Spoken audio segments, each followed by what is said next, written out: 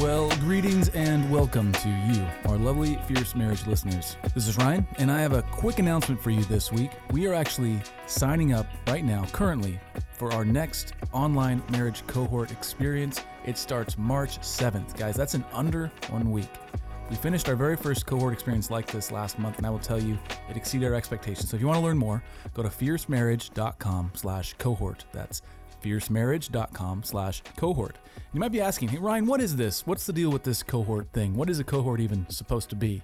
All right. Well, a cohort is a group of people who are learning alongside one another. And that's what's unique about this particular experience, in that my lovely wife, Selena, and I will be walking alongside you through our 6-week marriage core material. And all throughout the process, we'll be having live Zoom calls where we can check in with you. There's going to be some live teaching. You can share with us what you're learning. We'll ask you questions. We'll get your feedback all in real time and all virtually face to face. So if you want to be a part of this learning experience, we would love to see you. We'd love to meet you.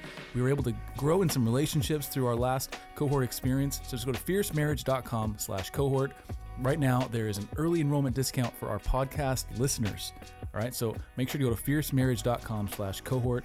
I'm convinced that whether you've been married 30 seconds or 30 years, you're going to grow if you go through this process with us. Go to fiercemarriage.com/cohort. You'll find all the information there. And if you go there very quickly, within the next 24 hours or so, you'll be able to save via an early enrollment discount. Like I said, Selena and I can't wait to see you. We sincerely hope that we do get to meet you. And the best way to do that is through this cohort experience. So anyway, we'll look forward to being with you again next week for a normal episode of the Fierce Marriage Podcast. I appreciate your grace this week.